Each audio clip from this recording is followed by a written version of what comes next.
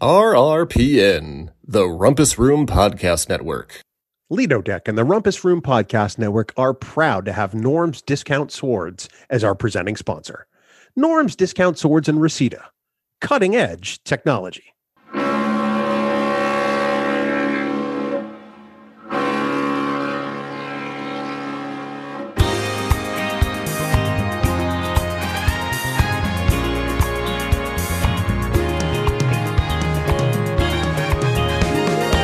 Attention all passengers, this is your cruise director. Welcome aboard the Pacific Princess. We're about to set sail for adventure, new romance, and love. But first, come on up to the Lido Deck with your crew, John Champion, Bill Smith, and Dan Davidson. Bon voyage! Welcome into another episode of Lido Deck, a Love Boat podcast. I'm your captain, John Champion. I'm your chief yeoman purser, Bill Smith. And I'm your ship's doctor, Dan Davidson. Here we go, a momentous day for Lido Deck, where we're not only celebrating the start of season 6 of the Love Boat, but we're celebrating the fact that we have reached our 200th episode here on the Lido Deck. That's right, 200 episodes of Lido Deck. So far covering 137 episodes of the Love Boat. Today marks 138 and 139 as we steam into season 6 with a two-parter, Venetian Love Song, Down for the Count, Arrivederci Gopher, and The Arrangement. Oh, man, I don't want to spoil it. I don't, like, we just started. I don't want to spoil it. You both know, and our audience knows already, that I love a good Gopher-centric storyline, so I look forward to getting into the details with both of you.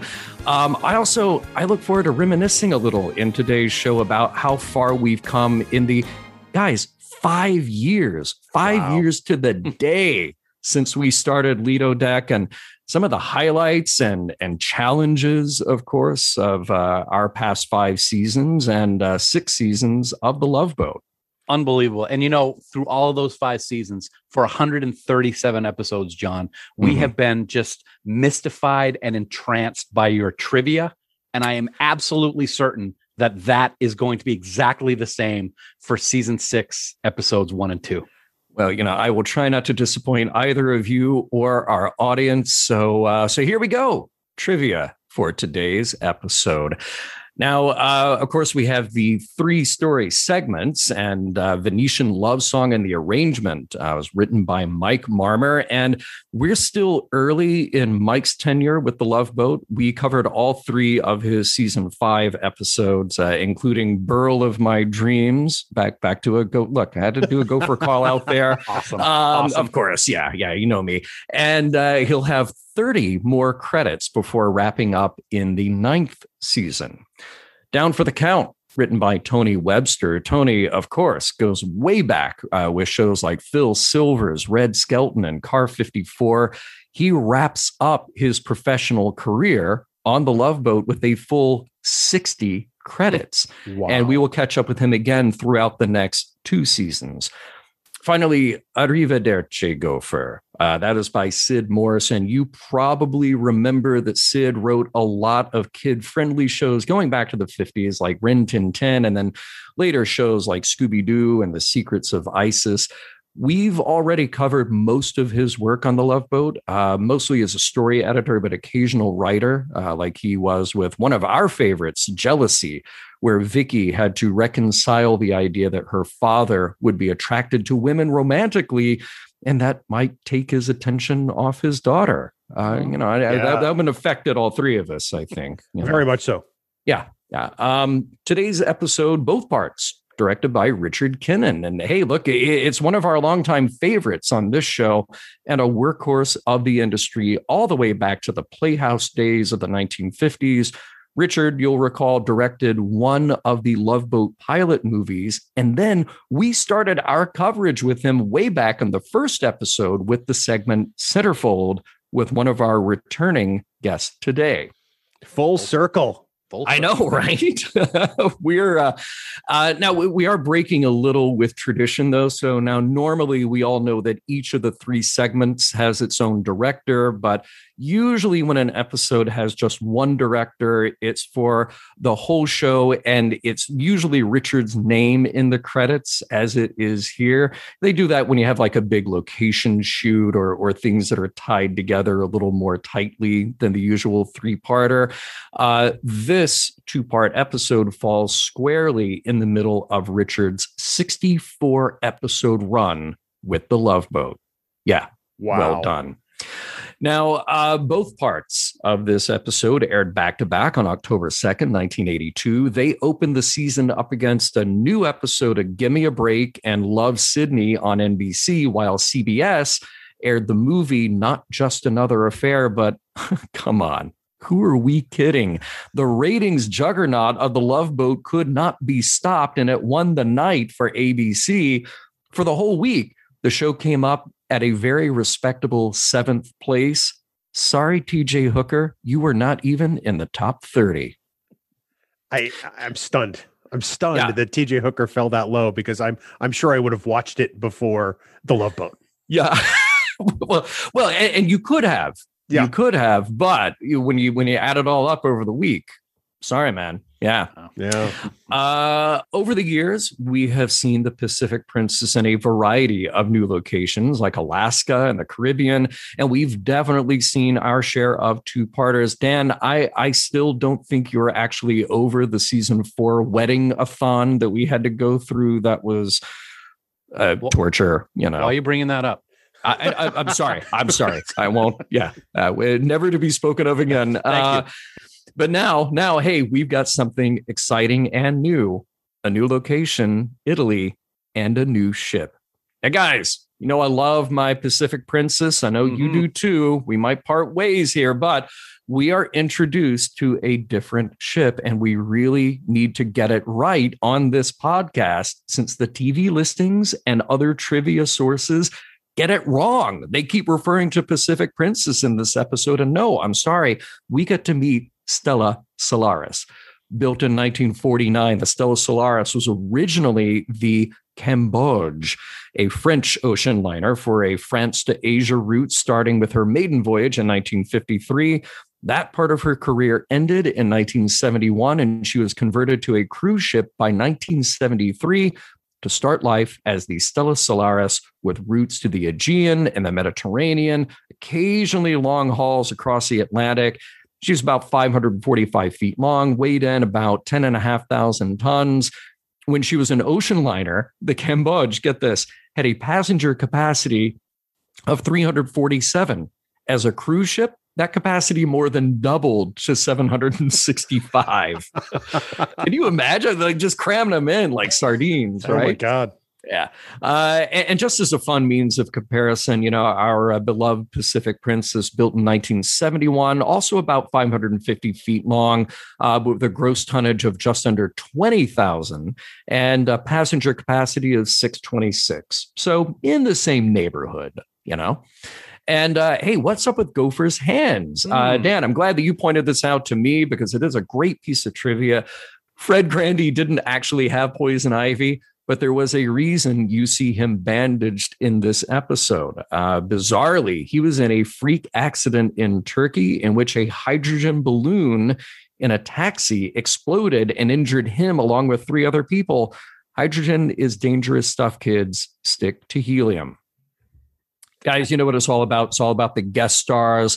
Let's knock through some of those here real quick. We already know screen legends Ernest Borgnine and Shelley Winters, who appeared together in 1972 in The Poseidon Adventure, one of my all-time favorite movies. That's my New Year's Eve movie.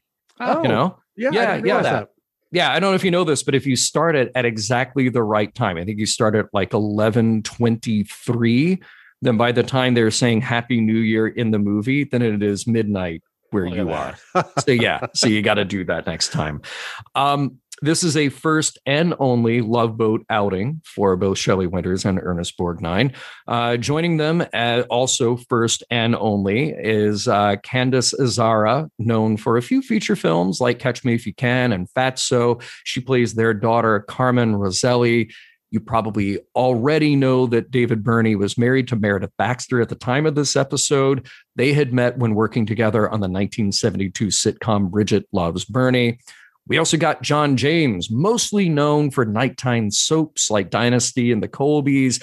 He is here playing the amorous Roberto Denardi.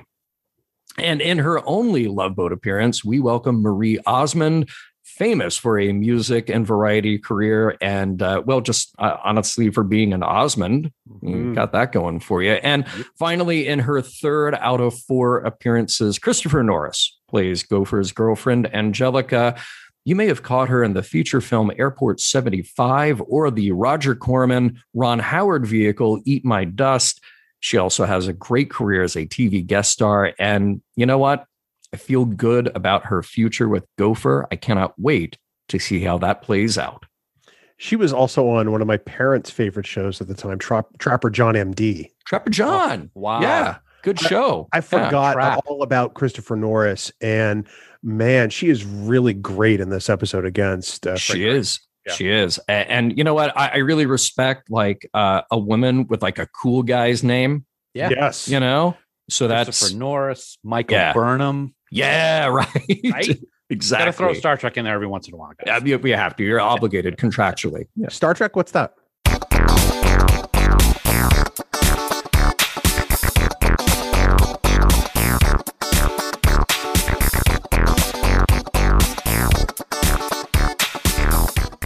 Prologue. The crew of the Pacific Princess has been summoned back from vacation a week early, but no one knows why. Doc, Gopher, Julie, Isaac, and Vicky notice that the ship is still under renovations, getting a fresh coat of paint and the like. She's not ready to sail, so why are they there? Oh, and Gopher arrives wearing gloves because he's encountered poison ivy. I wonder why that's important. Captain Stubing tells them that they'll be crewing the Stella Solaris and cruising to Monaco, Capri, which I think is kind of like Capri, Rome, and Venice. Oh, and they're leaving now. I mean, who needs to prepare? These people are professionals, right? Cue the B-roll of a now-defunct airline to roll the episode credits. First aboard the Stella are the Roselli family, and hey, do they have some stuff going on. Teresa and Dominic are celebrating their 50th wedding anniversary. These two look like they've cruised before, but this is a morning after, and as we all know, there's got to be one. Their daughter Fran, she's newly divorced, their other daughter Carmen, who isn't married and never has been, and their granddaughter Maria, who's due to meet the fiancé she's been arranged to marry. Because that still happens in the 20th century, am I right? Dominic and Teresa trade barbs, but they seem to provide cover for a deeper rift between the two. More about that later. Almost instantly, Maria gets chatted up by a rather good-looking Italian guy, and Carmen isn't having any of that. She whisks Maria away in her ratherly overprotective way. Fran is looking for her friend Helen, who was supposed to see them off, but Julie delivers the news that Helen couldn't make it and hands Fran a telegram. That's a piece of paper that somebody sent from another place. Helen has a surprise in store for Fran when she gets to Monaco, and Fran is very suspicious. At the gangway, Gopher comes to the aid of an Italian damsel in financial distress and rescues her from a cab driver. Her name is Angelica, and there seems to be a connection between the two of them almost straight away. Angelica tells Gopher that he reminds her very much of someone. Maybe he has Italian relations. It's probably nothing. I mean, this isn't ever going to come up again. Once at sea, smooth Italian guy comes up to say hi to Maria again. He introduces himself as Roberto Denardi, and once again, Aunt Carmen swoops in to intercede. Roberto gets the hint and he leaves. Carmen tells Maria she needs to keep her focus on Enzo Carducci, her arranged fiancé, and someone whom Maria has never met. Maria hates the idea of an arranged marriage, but it's the only way to unite the clans and retain the Iron Throne. Oh, wait, that's the wrong show. Life was so much easier for Maria when she was going coconuts. Oh, and Dominic and Teresa, still bickering. Still. They resolve that maybe instead of celebrating their 50th anniversary, they should celebrate a divorce instead. Teresa has had enough of no romance, no flowers, and not even a song. I mean, Dominic is Italian and they all sing, right? The Love Boat would never stereotype a nationality based on portrayals in film and television, would they? Divorce it is. Now to break it to the kids. Angelica and Gopher are really hitting it off, and the crew takes notice. Gopher is also skipping dinner at the captain's table to chat with Angelica over moonlight by the rail. Angelica promises to take Gopher to her parents in Monaco because her mama is the best cook in all of the world. As dinner breaks up at the Roselli table, Roberto comes over to say hello to Maria and Aunt Carmen. Carmen lets him know that Maria is getting married in Venice and that it's already prearranged. Roberto tells them they have nothing to worry about, and he respects Italian tradition.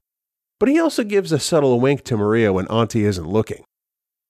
In Monaco, Fran arrives at the Hotel de Paris and meets, well, it's Enrico Palazzo!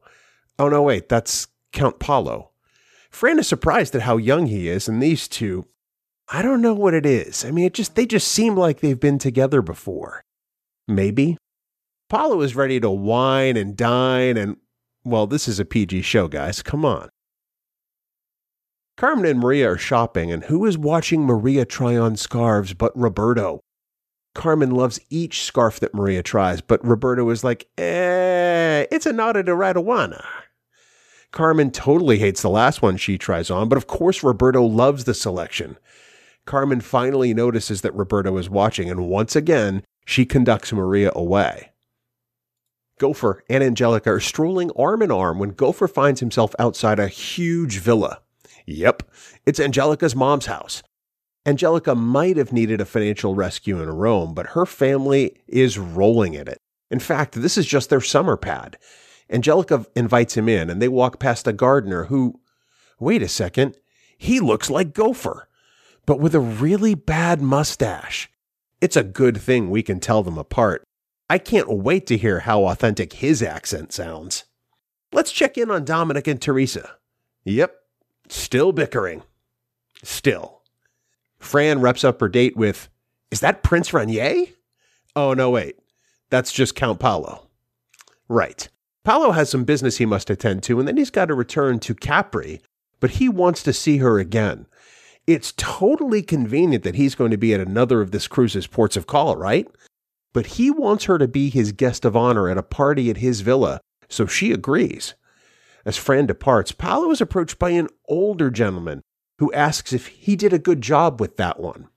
Paolo says yes, and the man says that their friend paid top fee. Paolo asks rhetorically if he's ever had any complaints with his services, and the man says he always worries about his top escorts. He doesn't want them to become personally involved with a client and leave him and... Wait, Paolo is a gigolo? What in the Richard Gere is going on here? Gopher and Angelica leave her mom's house under the watchful eye of the gardener, whom for now we'll call Mirror Gopher. Mirror Gopher doesn't like to see Prime Gopher with Angelica at all. Welcome to Capri, or as the rest of us call it, Capri. Dominic and Teresa are at a restaurant where Teresa wants to tell the kids about the divorce. Dominic's on board with that, but he wants her to tell them. Fran arrives at the villa, and hey, it's a Father Guido Sarducci. Oh, no, wait. That's Paolo, the male hooker. My bad, everyone. Turns out Fran is the only guest at this party, and this villa isn't even a villa at all. It's a museum. Paolo walks her around the grounds and finally reveals his secret to her, that he's an escort hired by her friend Helen. Fran is upset, embarrassed, and feels incredibly hurt. She storms away, leaving Paolo behind. Gopher is waiting for Angelica when he's summoned from a doorway asking him to come over. Turns out it's Mirror Gopher, and he puts the bag on Prime Gopher literally. He's been abducted by Mirror Gopher, who intends to assume his identity. Mirror Gopher shaves off his hideous mustache and takes Gopher's uniform and gloves. Mirror Gopher's name is actually Guido Calamara. See, I knew there was a Guido involved here somewhere. He's known Angelica since childhood, and he's loved her ever since. He's going to take Gopher's place aboard the Stella to win her back. Roberto and Maria have ditched Aunt Carmen and are taking in the sights. Roberto gives Maria a pin to wear from his heart to hers, and they kiss. Aunt Carmen is not gonna like this. Guido heads back to the ship with Doc and Isaac, and Prime Gopher is still tied up in an apartment in Capri, bringing part 1 to a close. Best cliffhanger ever. Part 2. Carmen is really upset that Maria and Roberto ditched her, and Maria isn't all that upset. Carmen wants Maria to think of the family, but Maria doesn't want to get married to Enzo. But she knows she has to tell Roberto, though, and that makes her sad. Dominic and Teresa are weary of pretending, and they know they have to tell the kids about the divorce. What better time to do that than at dinner? They unload the secret, and it goes over so well. Carmen and Fran are beside themselves, and they say, "What about the church?" The church won't like the idea of the divorce, so Teresa suggests an annulment, so they were never married at all. Trip of a lifetime. Roberto wonders why Maria is being so cold, and she says she doesn't love him. She's thought about it, and she's going to marry Enzo Carducci to unite the houses and reign King's Landing. Wait, sorry, still the wrong show. My bad, everyone. Roberto tells her that his heart goes on with her, and he leaves. Maria still loves him, though. Guido, still masquerading as Gopher, runs into the captain along with Angelica. The captain is impressed at Fofer's accent. Fofer, how did I not think of that 10 minutes ago? Still, the captain knows something isn't right with Gopher. Meanwhile, back in Capri, Prime Gopher is escaping his bounds and gets out of the apartment in his underwear. He knows he's got to get to Rome to meet the ship as soon as he can. Speaking of Rome, Maria and Carmen are at Trevi Fountain and Roberto appears. Big shock. He knows she didn't mean that he should stay away. He pulls her in and plants one on her. Roberto offers to show Carmen and Maria the sights of Rome, and he lies to Carmen that he is totally cool with Maria marrying Enzo. Carmen's feet are killing her anyway, so she tells the crazy kids to go on without her, and absolutely no hanky-panky. Gopher begins to hitchhike and ultimately gets given a broken-down scooter to make his way to Rome. Fran departs the ship, and who does she meet? It's a Pope! Oh wait, sorry, that's not the Pope. That's Paolo the hooker. This guy is everywhere. He wants to know why Fran hates him for being what he is. You know, a hooker. He wants her to change her mind, and if she doesn't, he'll have to give back the money to his employers. That's the way to win her over, Paolo. Great job. He offers to show her Rome, and she caves in and goes with him. Guido strolls through Rome with Angelica, still masquerading as Fofer. He talks about how as a child he always dreamt that castle across the way would be his home with his wife, and that makes Angelica melt. Fofer kisses her, and they continue on their sightseeing tour. Teresa and Dominic have a blowout. She complains that back in the day he sold her wedding dress, and he says he did, to buy clothes to baptize their first baby. Teresa feels that he never respected what was important to her, and Dominic was just trying to do the best he could. He finally does try to buy her flowers, and she wants nothing to do with it. She gets in a horse-driven carriage and leaves Dominic alone with his flowers. Dominic knows he's made a mistake, but what to do? Paolo and Fran are sitting at a cafe and they finally kiss, much to the chagrin of Paolo's employer. Seems Paolo wasn't supposed to spend the entire day with Fran because the meter stopped running at noon. Fran gets upset and leaves. Paolo gets upset and quits his job. As a hooker. How does that happen? I mean, do you pass papers at the Gigolo Union or something? Gopher finally makes it back aboard the Stella. He looks like he's a wreck, and he tells everyone he's been kidnapped as Fofer walks in. How will anyone ever tell them apart? Captain Stubing asks where his report is, and he knows that Fofer is lying when he says it's on his desk. Aha! Gopher would never have remembered to do that report. He'd have gotten away with it too if it weren't for those meddling kids. Stubing has Guido thrown off the ship, and Angelica realizes she should have known. This doesn't make Gopher feel all that good. Angelica is fond of Gopher, but her heart may be with Guido. Ah, Venice. I get the feeling we're going to wrap up some stories on this final port of call. Carmen and Maria talk. Maria decided that she's not marrying Enzo. Carmen tells her that she was in love once and she had to give him up because her family wanted her to. She realizes that she's been alone and she doesn't want Maria to fall into that same trap. She tells her to go to Roberto and to forget the family and the arrangement, and Maria does just that. Julie and Fran walk St. Mark's Square, and who shows up? It's Francesco Rinaldi! Oh, no, wait, that's a spaghetti sauce. It's Paolo, the former hooker! Again. This guy really gets around in more ways than one, right? Well, he's here this time because he loves Fran, and as it turns out, Fran loves him. He tells her that he's going to quit being a gigolo and he's free now. He did it because he loves her and he wants her to be proud of him. Gopher brings Angelica to a surprise, where he brings her to meet Guido, who apparently cleans up pretty nice. Gopher and Angelica hug, and she goes to be with her childhood sweetheart as they walk off into the streets of Venice. Maria finds Roberto by the canals, and it turns out that he was Enzo Carducci all along. He took the cruise under an assumed name to see who he was marrying, and, well, all's well that ends well, am I right? Dominic and Teresa realize they were meant to be together all along. Dominic shows up in a gondola and even sings to Teresa, rekindling the fires of love. I guess they'll spend the next 50 years discovering love, exciting and new, and all that stuff. The crew meets up in St. Mark's Square to head home to Los Angeles and the Pacific Princess, but not before a family photo complete with pigeons and everything. Fine. That's the end in Italian. Bill, look, a fabulous recap. As always, you always knock it out of the park with that. And I'm impressed that you got that recap down as short as you did, because I think, Dan, you spent longer on a single episode recap when the Dallas Cowboy cheerleaders were on. I had a lot of adjectives. You did. You did. And there was a lot of, just heavy descriptive, Yes. So I get that. It helped that they spent at least a quarter of this episode as a travelogue. Yeah, right. Yeah. It's plus, I mean, anytime, you get a chance to go through these stories, I thought that maybe for the episode, that we're doing tonight, number 200, I do something a little different and do each story as its own compacted recap. You had to. Yeah. The further I went on, I was going to try to do them individually as story tracks. And it was a mess. It was hard to follow, and doing it in line with the episode chronologically ultimately turned out easier. So it was a lot of fun.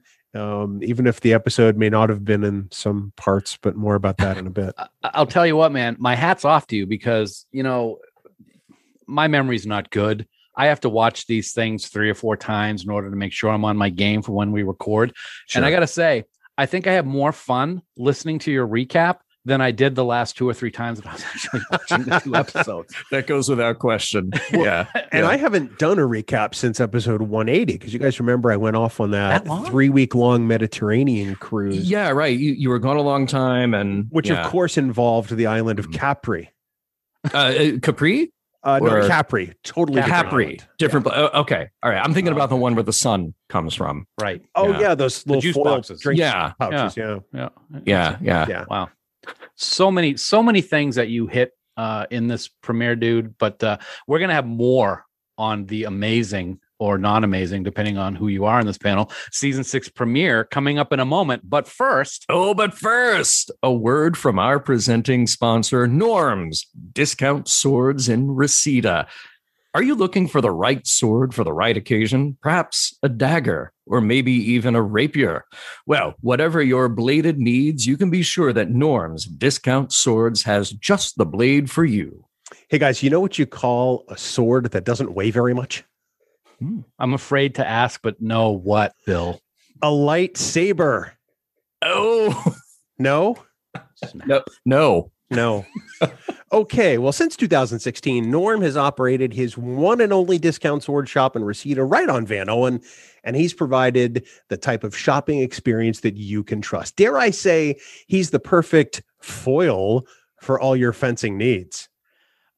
Actually, Bill, no, I don't think you should actually ever say that again, like ever. But anyway, not only can you get the finest swords in the San Fernando Valley, you can also get a fantastic discount just for listening to this podcast. Stop into Norm's Discount Swords and mention Lido Deck today, and you're going to get a special 15% off your entire purchase. Norm's Discount Swords, the cutting edge technology. And we thank Norm and his swords for being the presenting sponsor of Lido Deck and the Rumpus Room Podcast Network. Gentlemen, 200 episodes. We made it, and we've just got a big two-parter to cover here. So much has changed with the Love Boat over the years. I feel like, there's one way to tackle this, which is the episode itself. There's also the changes along season to season that we've witnessed that have kind of culminated here. And then we've got, of course, a little bit of reflection about our time doing the Lido Deck. So, I'm just going to dive right in. And first things first, the opening of this episode. Can we just imagine here for a moment how hilarious and bizarre this would be in real life? So imagine you show up for work and your boss is like, no. Today your job is in another country. And then you don't pack any bags. You just exit a limo in freaking Italy. And it's just you and 5 of your closest workmates. There's 300 other crewmen who showed up for work asking, where's the captain? And why aren't we going anywhere? And why is the bartender with him? There were no qualified crews in the Italian Merchant Marine at the time. This TV logic, look, we suspend a lot of disbelief, but this was just bizarre. John, you should know by now. I'm a little disappointed in you right here. Only a serious cruiser brings his own bartender. Oh, God. Okay. All right. Good so point. That one I let slide. Yeah. That is a good point. Yeah. I mean, it's kind of tough, when you're dealing with all those liquors that end in an I. And let's face it, Isaac he's a Renaissance man. He's a mix master. You want Isaac on that ship, to be honest. Look, Isaac on that ship. Yeah. You want Isaac, you need Isaac. What I don't get is also a serious cruiser. I'm going to need 6 suitcases for a 2-week trip. Easily. Yeah. Easily. Yeah. So, and they just literally here, we're just going to walk up like nobody's got a toothbrush on them. I don't know. They just suddenly they're on a plane and then they're in Italy getting out of a limo. Wait, not even getting out of a limo. They just show up and Captain Stubing just sees a limo and is like, yes, my crew, we're all going to the port. Okay. Well, let me go ahead. Let me actually break in for just a quick second because you brought it up, John. I want to make sure I don't forget because I know of your passion for airlines and how amazing was it as we're here recording in 2021, seeing a TWA 747 at the beginning of this premiere That episode. was some good footage of that TWA ship. Yes. Love that. Love that. Absolutely wonderful. So our crew boards the Stella Solaris where? Rome. Because that's what Leonardo da Vinci Airport is. Yeah. Then they go to Monte Carlo, Capri, all the way back to Rome, right? Then to Venice. But were they headed to Rome again for the disembarkation? Because most cruises end where they start, so that you can pick up your car if you drove there or whatever. I had this question the entire 2 episodes. I'm like, wait a second, why are they starting in Rome? You know why, Bill? No. Because Captain Stubing can do whatever he wants. That's why.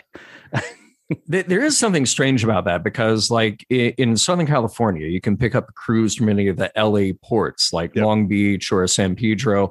And then they do these really close by, very insignificant stops like Catalina. You can get to in less than an hour on the ferry, but they take a whole day to get there just doing circles out in the ocean, right? Or you go to Santa Barbara and you can drive there in 2 hours, right? But they'll go back and forth. But to me, it's like, okay, one day we're going to go to Catalina, and then we come back to Port LA.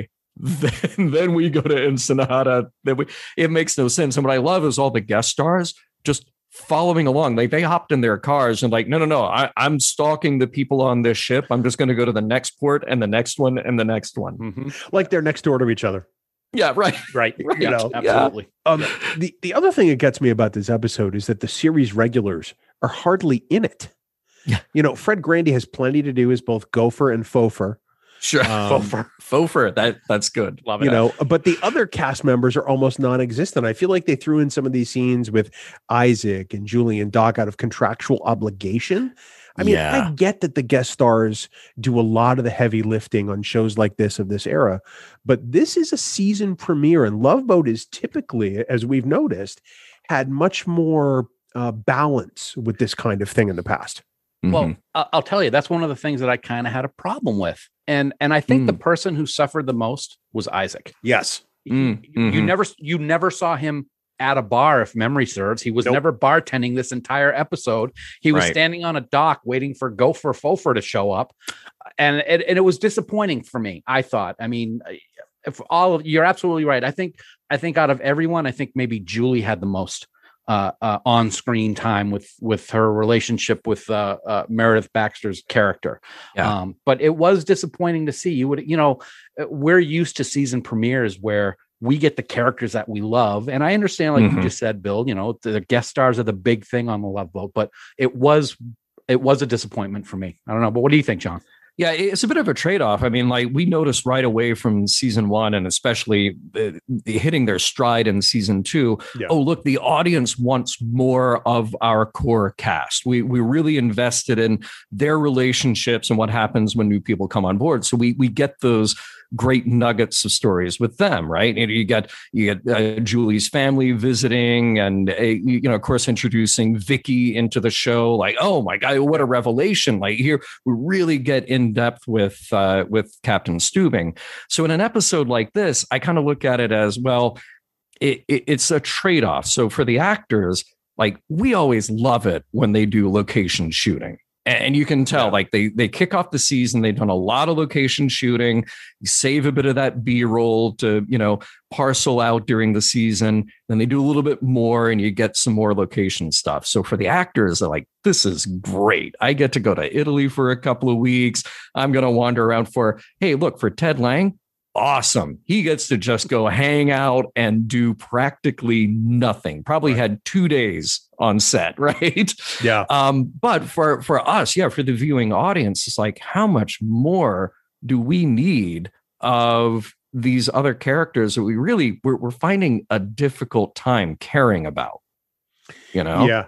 And were there no actual Italians in SAG or AFTRA at this point in the 1980s? I mean, because I get it. They wanted people to sound like they were from Italy. But I mean, let's be honest here. John James' accent is dreadful, as is David Burney's. Yeah. However, Ernie Borgnine, whom I love and revere and adore, is by far the most stereotypical and head and shoulders the most over the top. It's embarrassing, honestly. Yeah. Yeah, No, go ahead, Dan. I actually find Peter Griffin impersonating an Italian in Family Guy with Boppity Boopy better than what we saw in this episode. And that's really got to be saying something. I mean, I was sitting there, I was like, oh my God, this is just unbelievable. And as this is kind of weird to say, as stereotypical and over the top as Ernie's was, his was the best. And that's going to be telling you, at least for me, that's going to be telling you something, because they were so bad. But I think it's a good point. What was going on back in the 80s? Where's Al Pacino when you need him? Oh, right. Making money. Yeah. But it is so strange to decide to call in these actors. And look, Love Boat does a great job of doing a pairing of people that we expect to see together, we like to see together, but just changing the context a little bit. Like okay, I don't want to break the timeline. I know that we don't do that on this show, but very soon, eventually, we're going to get to that moment of Robert Reed and Florence Henderson on the Love Boat, seeing each other, giving them I will probably get asked back on Very Brady podcast to dive into that one. So we love seeing stuff like that. And here we have Ernie Borgnine, Shelley Winters, and I can only keep them in my head from Poseidon Adventure when I see them together. Mm-hmm. They were not a couple in that movie. And I have to say, in this episode, I just kept rooting for their divorce. Like that would have saved this episode for me. Much like the Poseidon Adventure, I was rooting for the ship to sink. But I mean, they have really no chemistry together. There is zero chemistry between Marie Osmond and John James. And I understand now why Meredith Baxter Birney and David Birney are divorced, because apparently there was no chemistry there either. Right. Right. Yeah. It's funny that you bring this up. I'm going to bring it up now because we're talking about the characters. I got to say, you guys know that I've had issues with some of the guest stars in Love Boat, but Sure. I now have to say that my most air quotes hated special guest on the Love Boat is Shelley Winters as Teresa Rosselli. Whoa, that okay. You're dropping a bomb here. I am dropping a bomb because it used to be Red Buttons, also from the Poseidon Adventure, which is kind of ironic. When you think about it. It's got to be saying a lot because he was a disgusting sleazebag and he dared to assault Julie, our beloved Julie. Yeah, you do not do that to our Julie. No. Okay. And all the guys were just making excuses for him. It was awful. I never thought I would. I actually was thinking about not even doing any more of the show after that because I was just like completely disgusted. I thought it was just awful. But she is horrendous in this episode. I'm sorry. Her voice was decalcifying my spinal column in every scene because she didn't talk. She's always yelling and oh my God, it was awful. And if I was Ernest Borgnine, I would have divorced her 49 years ago. Well, see, it is, if we put on our Love Boat writers caps, which we could do, and you go to that scene where they finally decide at the captain's table, they've got the cake and everything. Oh, we're getting a divorce. And, I'm sorry, my accent was better than theirs just now. And it was awful. Okay. Then everybody in the room should have just looked at each other and gone, yeah. Okay. Yeah. Awesome. Please. Took you Cool. long enough to decide this. Yeah. We'll just move along with the vacation. Yeah. I mean, I'm the guy who loves the Dallas Cowboy cheerleaders, but seeing this episode, and we'll get into Marie Osmond later because I think I'm going to have a differing opinion than you guys about Marie. But watching Shelley Winters and that whole thing made me long for the days of Charo. Oh my God, Charo! And Charo's amazing. Yeah, Audrey Landers. Yes, Catherine Bach. Please. So that's where I'm sitting about this whole thing. Yeah. Dan, you bring up a good point with Red Buttons, and this for me brings in some headcanon, because now I think that Red Buttons is responsible for Julie making the horrendous decision to go from regular hair color pixie cut Julie to long bleach blonde Julie that we get in the season 6 premiere. See, I knew this was going to come up. Yeah. This is a very divisive thing amongst Love Boat fans. Yeah. Well, look, I mean, we saw like a sort of a minor progression. Like you go from season 1 Julie to season 2 Julie. The color is the same, but you get maybe just like a little more body. Yep. And it's like, hey, 1978 is soon going to become 1979. This is, there are changes in store. And we get that. And they kind of glammed her up a little bit. She's still our girl next door. Absolutely. But we're just going to glam her up a little bit. But then as the 80s come our way, then it's like, okay, wait, now it's getting very full. And the guest stars were competing with a lot of very full 80s hair. But now it's just all blonde all the time with that fullness. And it's like, what happened to our Julie? Yeah. That's exactly how I felt. So now I'm going to blame that on Red Buttons for those people who are definitely, season 1 hair Julie or earlier than season 6. Because he was that traumatizing. He was. Yeah. He was still traumatized. Yeah. Yeah. Absolutely. That was true. And look, Dan, I mean, I can't disagree with you. There's a lot of guest stars that I dislike. I mean, you know that I pretty much always tune out whenever we get an episode where it's like the kids' romance, and especially with Scott Baio just on principle. Yep. I don't care for those episodes. But my disgust at taking it out on Julie that way, and again, just like the guys not coming to her defense immediately, like believing her. Saying no, we're going to take care of this for you. They had to turn it into comedy where Gopher shows up in drag. And look, I don't want to relive the past here, but this is, we're talking about major turning points in the show. Well, you bring up a good point, because throughout the run of Lido Deck, we've talked about the sexism that existed during that time and how it was present on screen. The worst moment of these 2 episodes for me belongs to Aunt Carmen. Everyone has found love as people do on the Love Boat, except for her. What does she get? She gets goosed by some Italian guy in St. Mark's Square. It's almost like, hey, let's have one little dose of sexism just to remind people what the deal is. Yeah. It's not good. I mean, it's emblematic of the fact that that men were writing these love stories and these relationships and not relating to how things actually work in a relationship. Right.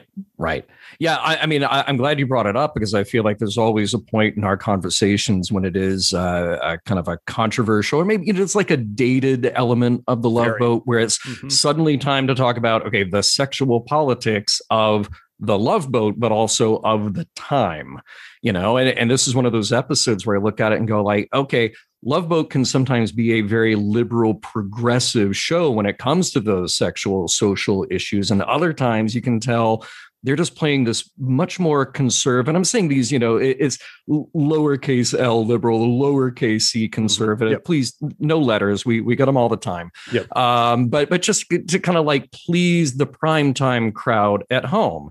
And the two extremes in this episode, you have the contrasting stories of the gigolo. By the way, not the first time on the Love Boat. And that first time that we saw ended happily too. They're just like, okay, he's the gigolo. Cool. And he's going to have this new relationship. Fine. And, but the arranged marriage just seems completely out of date, even by the standards of when this episode was made. And Aunt Carmen, awful, selfish. So I guess what I'm saying, the perfect fit for this insufferable family. Look, Marie Osmond, just get out, go back to Salt Lake. It's interesting. Oh, okay. Well, see, now we got to talk about it. Now I brought I'm going to be 100% honest. When I was growing up, I loved her so much. I watched the Osmonds. I loved her. Now, today in 2021, I still love seeing her on the Weight Watchers commercials. I mean, she looks the same as she did back then because, Weight Watchers. But I liked her in this. I mean, she can't act. I think we all know that. I mean, if she was on stage singing a song, it would probably be good. I'd rather watch her singing than maybe Charo singing the Love Boat theme. But that's a story for another time. I loved her character. I could stare into those eyes forever. I'm going to be honest. Sweet, gorgeous, adorable. Like there's so much to like about her. I totally agree. She's too good for that family. She is way too good. Yeah. You're looking at, and I gotta say, if I'm not Carmen, but how could any human being, this is just the way that we were brought up and basically how you've made us so wonderful here on this podcast, John, I would never be able to talk to a total stranger the way that she talks to Roberto. It makes me physically uncomfortable watching those scenes where she puts herself in between the two of them. And says some flippant comment about Enrico Palazzo, and then they have to go off and meet in secret.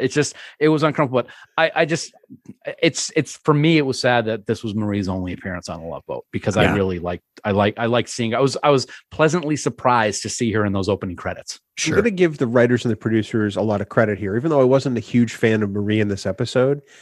Thank you, in hindsight, for not having that character bust out into a song in the showroom on the cruise ship just to say, "Oh, we've got Marie Osmond." We've got Right. They let Marie inhabit a character and go on this journey and not use her very obvious and exceptional musical talents. Yeah. Because in other episodes they have not made that choice. Oh, sure. Well, it's like when you bring on a Denny Terrio and it's just like, oh, he's the guy who's dancing. Yep. It's like, oh, okay, well, but that doesn't really drive the plot any. Right. It's just like, oh, look, we're going to stop the show to have this moment. I think of Isaac and the Pointer Sisters performing "He's So Shy." Okay. Yeah. Exactly. It's a great moment where in the show it's a little cringeworthy because, of course, Ted Lang can't exactly sing the way the Pointer Sisters do. But clearly they made a decision. Oh, we got the Pointer Sisters. They have to be able to sing. Yeah. Got it. With you. By the way, I mean, go ahead, Dan, please. I'm sorry. I just, since we're on that topic, I just want to see if I'm as stupid as I think I am, which I'm sure Bill is going to say I am. How far into these two episodes did you guys realize that Roberto was really Enzo? I mean, I think we had to know that right from the beginning. I didn't really understand that until like maybe 3/4 of the way through. I'm like, wait a second, something's not lining up here. And, Hey, so they did their job. Yeah. or it's just, I'm an idiot. I'm not really sure which. Well, I think we're going to avoid getting into that for our listeners because this is supposed to be a celebration. True. Look, I do want to return to something really quickly here, though. It's just been on my mind, and Bill, since you brought up Isaac dancing and singing with the Pointer Sisters, since we are looking back a little bit at the last full 5 seasons of The Love Boat and our last 200 episodes, 199, 200 today, yay! I know, right? To me, it was a big deal when Isaac, when we go into season 3 and we get the new credits and we get double finger gun Isaac, that was pretty special.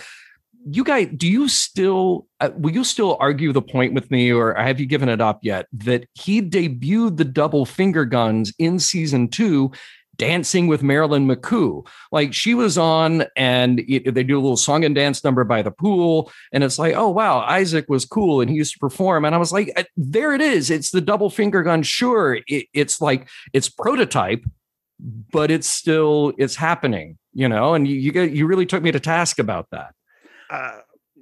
We did. I'd like to think that episode 200 is about new frontiers and new horizons and moving forward. So, John, okay, I'm going to give that to you. All right. Look, we're turning over a new leaf here on Lido Deck. Okay. This is a time to celebrate. It made for some great discussion back then, but you know what? Isaac's 2-finger point has become pop culture legend. I mean, people do it all the time. Anyone who's doing it now on television owes that move to Ted Lang. Yeah. Yeah. And it's like you get to go back and see like the Rosetta Stone of that when you go back to the dancing with Marilyn McCoo. So it's like, oh, okay, this is the Sumerian, the version of double finger guns. Absolutely. So I'm going to give it to you, buddy. Oh man, it's funny. I feel good now. I feel like I'm going to get a little emotional, and I apologize up front. I got to agree with Bill, because if memory serves, that was the only time that you had to actually bleep me in an episode of the Lido Deck, because I was so aggravated by what you were saying. I'm like, that's ridiculous. You're right. In hindsight, this is the 200th episode. Like Bill said, I'll give it to you, man. I apologize. I should learn by now, when John Champion points out something like that, with regards to the Love Boat, you don't disagree with him. You know he's right. I mean, his attention to detail goes without merit. Look, we're all about friendly disagreement, friendly discussion here. Our job, our mission is to understand the Love Boat and to celebrate it. When something like that comes along, it's like, I look, maybe I got a little too excited. Maybe I was like, ooh, I discovered the Ark of the Covenant here, and sure, maybe it's not that, but double finger guns, it was like, oh man, how many people saw that in 1978 and didn't realize, ooh, it's going to come back and then it'll become signature then, Honestly, I didn't. So look, you're both you're stand-up guys. I'm glad we had this moment. I respect you both, and I thank you. I think I'm going to sleep better tonight because we had that moment. Hey, thank you for doing that on camera for those who can't see it. Look, while we're on the topic, just a little bit about some of those changes. We'll come back to this episode too, but I just feel like we're on a roll here. We're talking about some of the changes, some of the big moments. For us, it was a big deal when we got the look at the camera and smile moment, which they experimented with in the middle of season 1, and like some people just weren't having it. But by the time you get to season 2, it's like, no, you sign on to do this show. That's what you're in for. So like that was a huge change.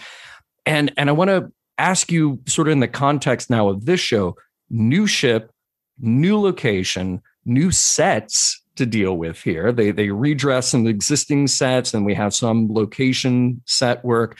I feel like, watching the last 5 seasons, when you've got changes to the dining room, changes to the Starlight Bar, I feel like very often it's that original like season 1, season 2 that honestly looks the best.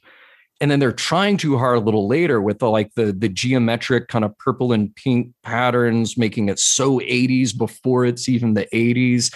How do you guys feel about seeing the design work that we get here?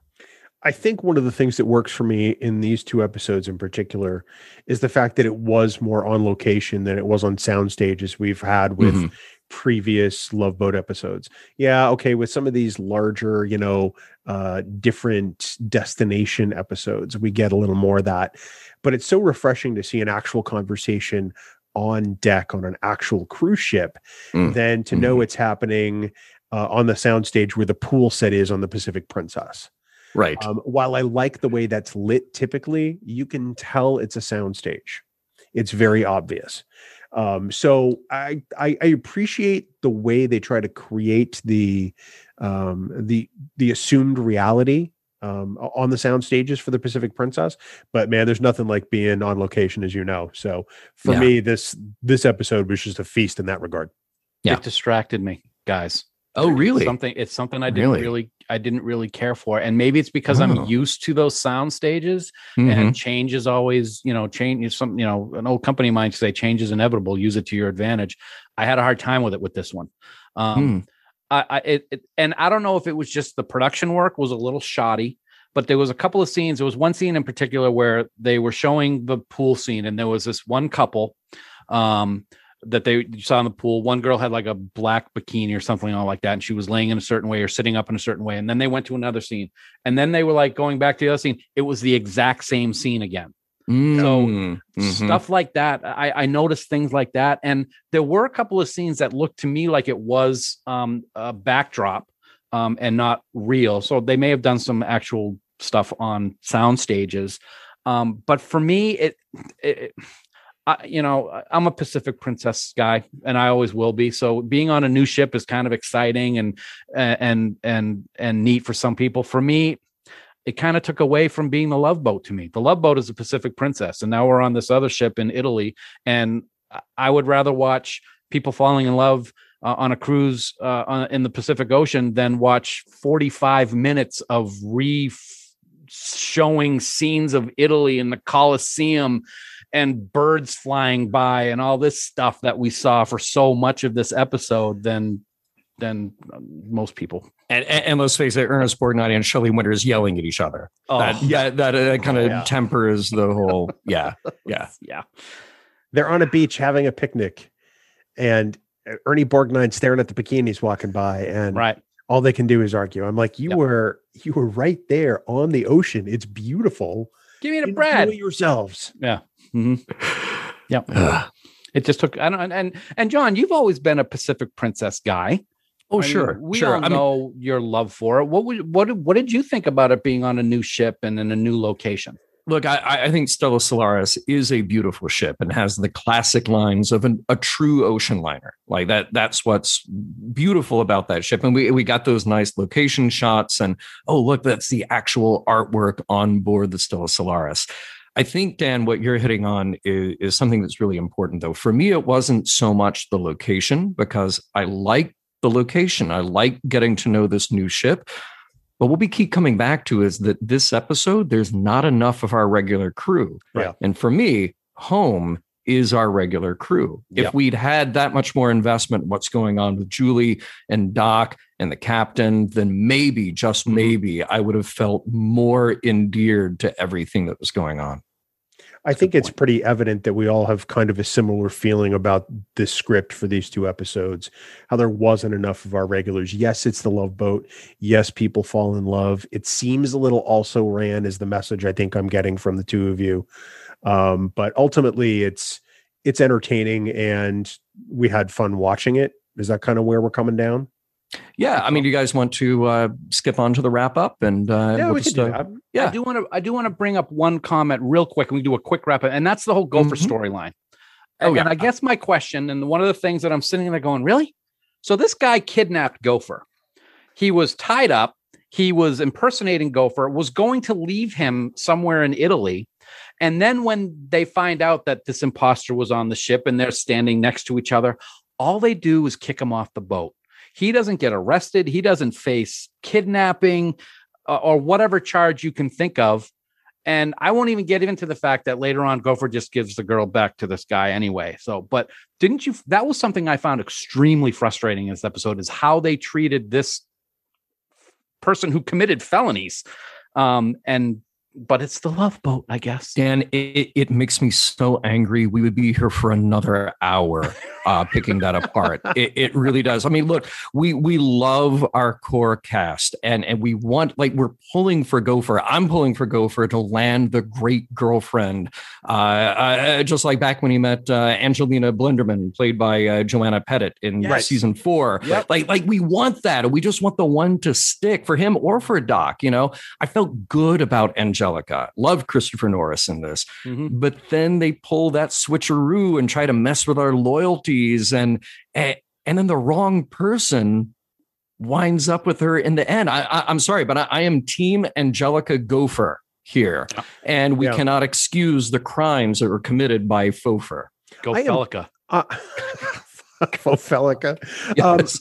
I'm team Gopher and Angelica too, but I have to respect what the writers did in doing the right thing for Gopher, because they stayed true to who Gopher is.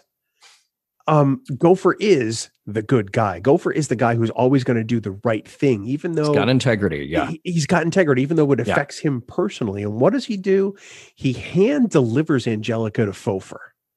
I'm sorry, I know it's Guido, but I mean, Fofer is much more entertaining. Yeah. And because it's the right decision for Angelica. And I think that says more about Gopher than some of these other episodes where he's been more of a punchline. I think it adds a nice layer of texture to Gopher. And I think for me, it's probably the best development of the episode, even though it's the one I like the least. I don't know, man. We might have to agree to disagree on this one in the end, because I feel like, you know, Angelica fell in love with Gopher because of his integrity, because of his sweetness to her, because of all these reasons. And she now had, like, we rewarded the guy who's the stalker. Yep. Right. You know, I agree. So, yeah. And I also didn't realize at first that it was a Gopher lookalike when he was kind of like doing the flowers when they first got to the house. I'm slow. I'm sorry. I didn't realize it at first. And then I'm like, oh, yeah. But he was hidden so well behind that hideous mustache. The mustache. So, yeah. All right, guys, let's wrap this up. We'll go to our final segment.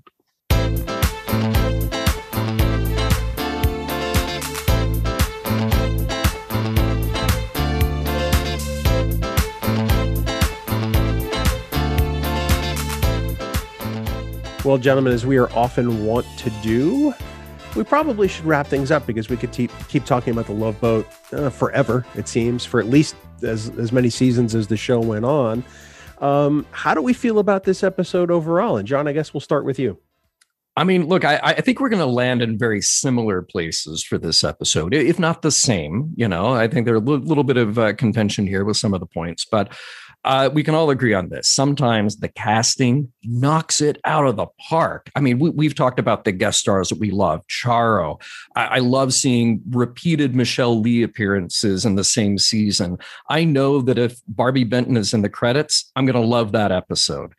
The casting in this episode is problematic, to say the least. I keep finding myself trying to play the home game to justify why the accents are all over the map. Like, wait, who was born where, and was somebody adopted and they live in the US at some point? Like, it didn't make any sense in this mismatched, dysfunctional family.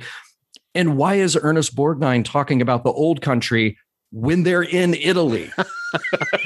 None of this makes sense at all. Sorry, but look, this is a season premiere. Casting had all summer to get it right, and they blew it.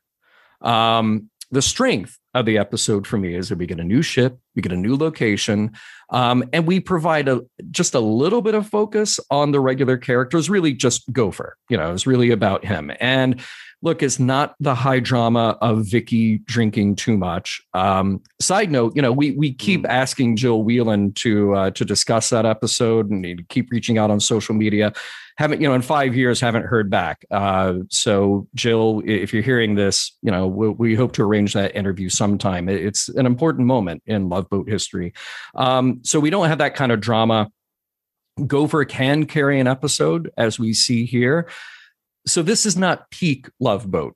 this episode. It doesn't even really work as a season opener, but it could have been a solid 1-part episode in the holiday season where we want to change a pace. So this is just sort of mismanaged, this episode. Funny to me, Faux Gopher's American accent suddenly is perfect at the end. When you have the split screen. That was just a weird choice. Marie Osmond, so cute, but a total non-entity in this. So like, why is dude all over her except that she's the guest star? Like you love her because she has presence, but really don't get the chemistry there. So the winner here is Fred Grandy, and it's Fred Grandy doing an Italian, doing an American accent.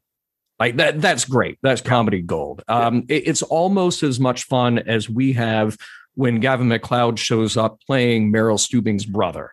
Like those episodes are great, So having some quality Gopher comedy content, always a plus.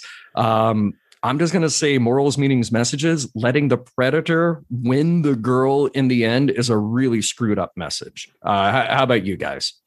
I'm going to agree with you 100%. I can't really challenge anything you've said, and I am in complete agreement, which is rare for one of these episodes. And I think in 199, I think maybe this has happened, John, less than a handful of times. So totally. The only thing I'd add is that this episode is all over the place. You're right that it could have been a 1-parter. I feel like it's only 2 parts because it's the only way ABC would approve the budget for this episode. Because otherwise it very easily could have been a condensed 1-hour story. The other thing is none of these storylines is either really relatable or remotely compelling. So you've got that working against it. Is it The Love Boat? Yeah. Will I watch it if it's on? Yeah, but I'm not going to put it up there in a best of reel or, run it in summer reruns. Sure. I got to say, I'm pretty much in agreement with you, John, on everything. The casting was just, I thought was just the low point of the episode. For me, the strength of the episode wasn't the new ship and the location. I felt that was something that brought it down for me. But I will say, Fred Grandy stole the show for me. Oh yeah. And it's about time that we get somebody like the character of Gopher to be able to have such a strong episode. Now, having him play somebody else, to me, it's not as great as what we talked about on Regal Beagle, our Three's Company podcast, when John Ritter played Jack Tripper and his twin brother Austin from Texas. That's just one of the best that you're ever going to say. But seeing them try this here in the early 80s, it worked for me, and it's something that if this storyline wasn't in it and it was just everybody in that completely dysfunctional family, this would have been a horrendous episode for me. Yeah, I agree. Dan, why don't you tell us what's coming up next week? It's always good when we talk about what's next week, guys. So next week, episode 3 of season 6, we're going to talk about The Anniversary Gift, Honey Be Mine, and Bewigged, Bothered, and Bewildered. Interesting. Lido Deck, a Love Boat podcast, is produced by the Rumpus Room Podcast Network. Executive producer, Alan Smithy. For more great discussion, please check out some of the other podcasts on our network by visiting rumpusroompods.com, where you'll find shows dedicated to Three's Company, Starsky and Hutch, and more.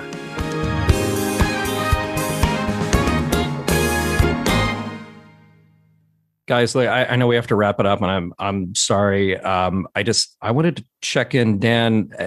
You haven't gotten any more letters from Viacom CBS Legal, have you? Like, is that behind you? I don't really want to discuss that, to be honest with you, because you know that we're behind you. Like, Love Boat fan film, great idea, but like, maybe Patreon or maybe some private investment is the way to go.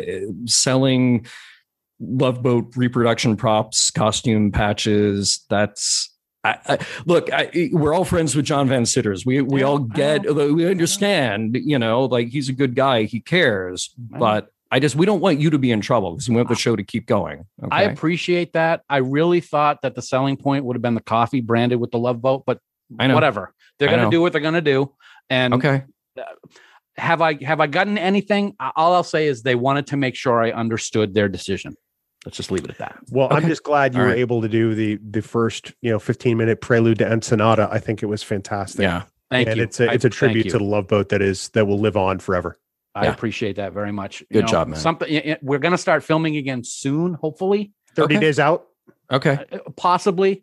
All right. Watch our social media. We might have a YouTube video coming up to talk more about it, but I'll post something if that happens. Okay. All right. Look, fingers crossed. We were just going to hope the best. Thanks, okay? guys. Appreciate it.